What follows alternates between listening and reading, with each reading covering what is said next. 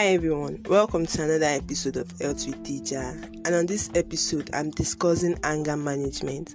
I am Khadija Enife. Get a glass of water, then we move.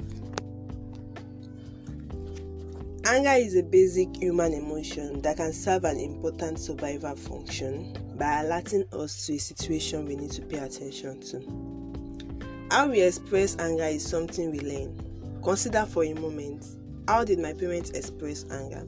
How did my family react when I suppressed anger? Were there subtle messages about how anger was expressed?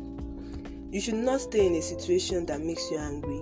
The situation may be beyond your control, but your response is completely within your control. Give yourself space in form of timeout. Return when you feel calm enough to express yourself effectively. If you feel your anger returning, take another timeout. Try to identify your anger triggers. Make a list of your anger triggers and keep the list in a place you can refer to it often. When you can discuss an issue without exploding, do so.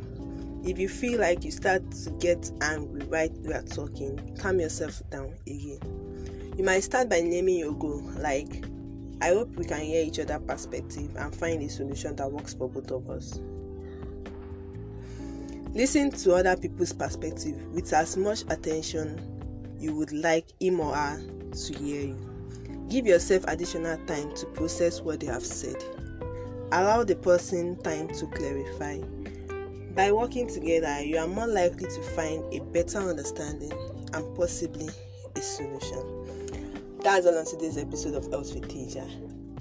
I remain Khadija Enife. See you next time. Till then, be good and stay safe. Bye.